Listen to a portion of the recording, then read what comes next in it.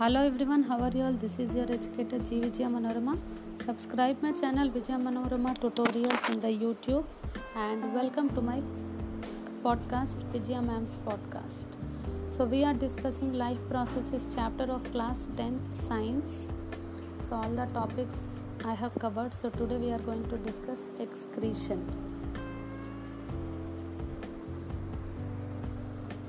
Here we go. We have already discussed how organisms get rid of gaseous waste generated during photosynthesis or respiration. Other metabolic activities generate nitrogenous materials which need to be removed. The biological process involved in the removal of these harmful metabolic wastes from the body is called excretion. Different organisms use various strategies to do this. Many unicellular organisms remove these wastes by simple diffusion from the body surface into the surroundings water. As we have seen in other processes, complex multicellular organisms use specialized organs to perform the same function. Excretion in human beings. The excretory system of human beings includes a pair of kidneys, a pair of ureters, a urinary bladder, and a urethra. Kidneys are located in the abdomen, one on either side of the backbone. Produced in the kidneys passes through the ureters into the urinary bladder, where it is stored until it is released through the urethra. How is urine produced? The purpose of making urine is to filter out waste products from the blood. Just as carbon dioxide is removed from the blood in the lungs, nitrogenous waste such as urea or uric acid are removed from blood in the kidneys. It is then no surprise that the basic filtration unit in the kidneys, like in the lungs, is a cluster of very thin-walled blood capillaries. Each capillary cluster in the kidney is associated with the cup-shaped end of the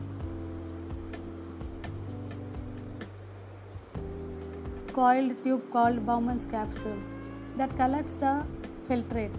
Each kidney has large number of these filtration units called nephrons packed close together. Some substances in the initial filtrate such as glucose, amino acids, salts, and a major amount of water are selectively reabsorbed as the urine flows along the tube. The amount of water reabsorbed depends on how much excess water there is in the body and on how much of dissolved waste there is to be excreted. The urine forming in each kidney eventually enters a long tube, the ureter, which connects the kidneys with the urinary bladder. Urine is stored in the urinary bladder until the pressure of the expanded bladder leads to the urge to pass it out through the urethra. The bladder is muscular, so it is under nervous control.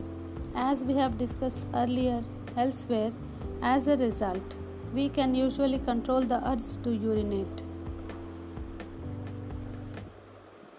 Artificial kidneys. Hemodialysis.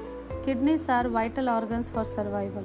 Several factors like infections, injury, or restricted blood flow to kidneys reduce the activity of kidneys. This leads to accumulation of poisonous waste into the body, which can even lead to death. In case of kidney failure, an artificial kidney can be used. An artificial kidney is a device to remove nitrogenous waste products from the blood through dialysis. Artificial kidneys contain a number of tubes with a semi-permeable lining suspended in a tank filled with dialysing fluid.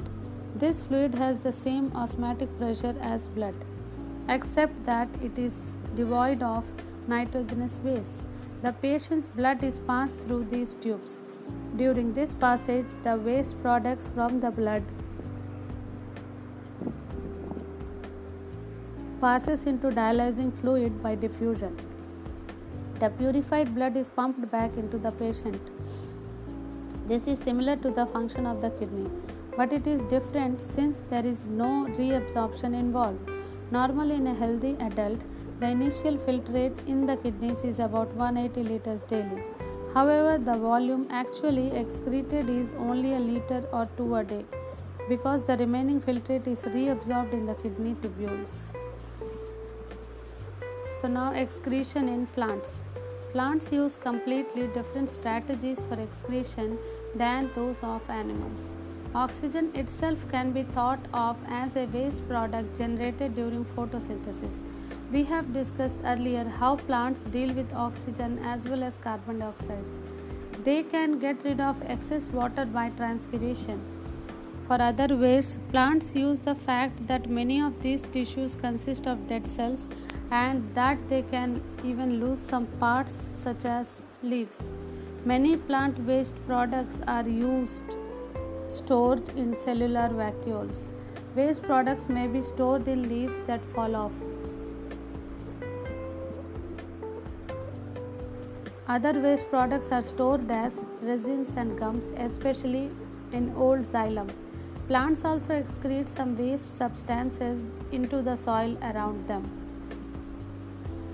So what we have learned till now in all these segments, life processes, 6 segments we have discussed. So this is the last segment where I am going to give the summary part also.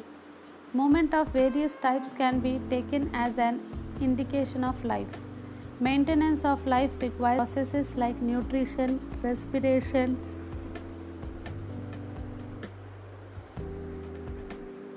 transport of materials within the body, and excretion of waste products. Autotrophic nutrition involves the intake of simple inorganic materials from the environment and using an external energy source like the sun to synthesize complex high energy organic material. Heterotrophic nutrition involves the intake of complex material prepared by other organisms. In human beings, the food taken is broken down by various steps along the alimentary canal, and the digested food is absorbed in the small intestine to be sent to all the cells in the body. During the process of respiration, organic compounds such as glucose are broken down to provide energy in the form of ATP. ATP is used to provide energy for other reactions in the cell. Respiration may be aerobic or anaerobic.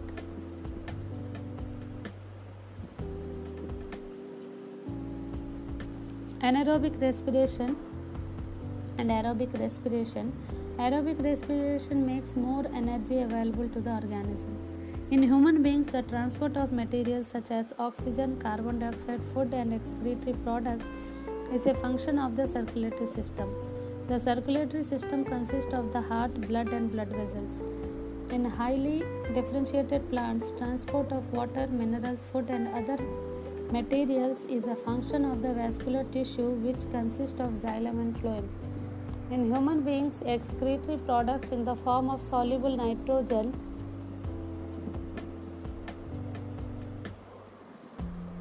compounds are removed by the nephrons in the kidneys. Plants use a variety of techniques to get rid of waste material.